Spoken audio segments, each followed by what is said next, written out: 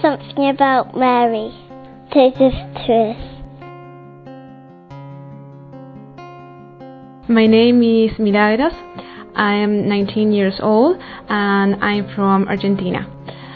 And well, Mary is like my mother, as it is God's mother, but I don't know, I think she's like a model to follow. She's, I don't know, I really love her. She's the most special person in my life, and she's the most beautiful person I've ever seen, and it's very great to be with her because I feel comfortable, and it's like being with my mother because she is my mother. Can we speak in Spanish now? Yes, you can. Bueno, ahora es más fácil.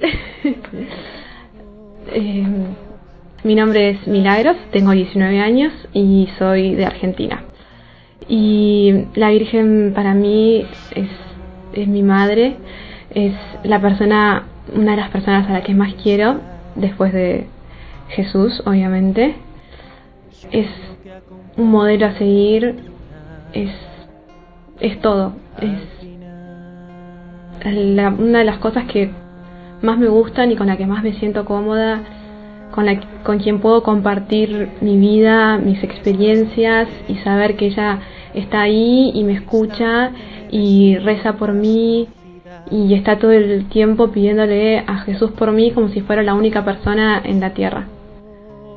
Y eso es lo que más me gusta de ella, que es realmente una madre y que me quiere a pesar de todos mis defectos y que me quiere a pesar de todas las cosas que yo hago y todas las veces que hago renegar a su hijo, y me sigue queriendo igualmente, y yo la quiero a ella de la misma forma.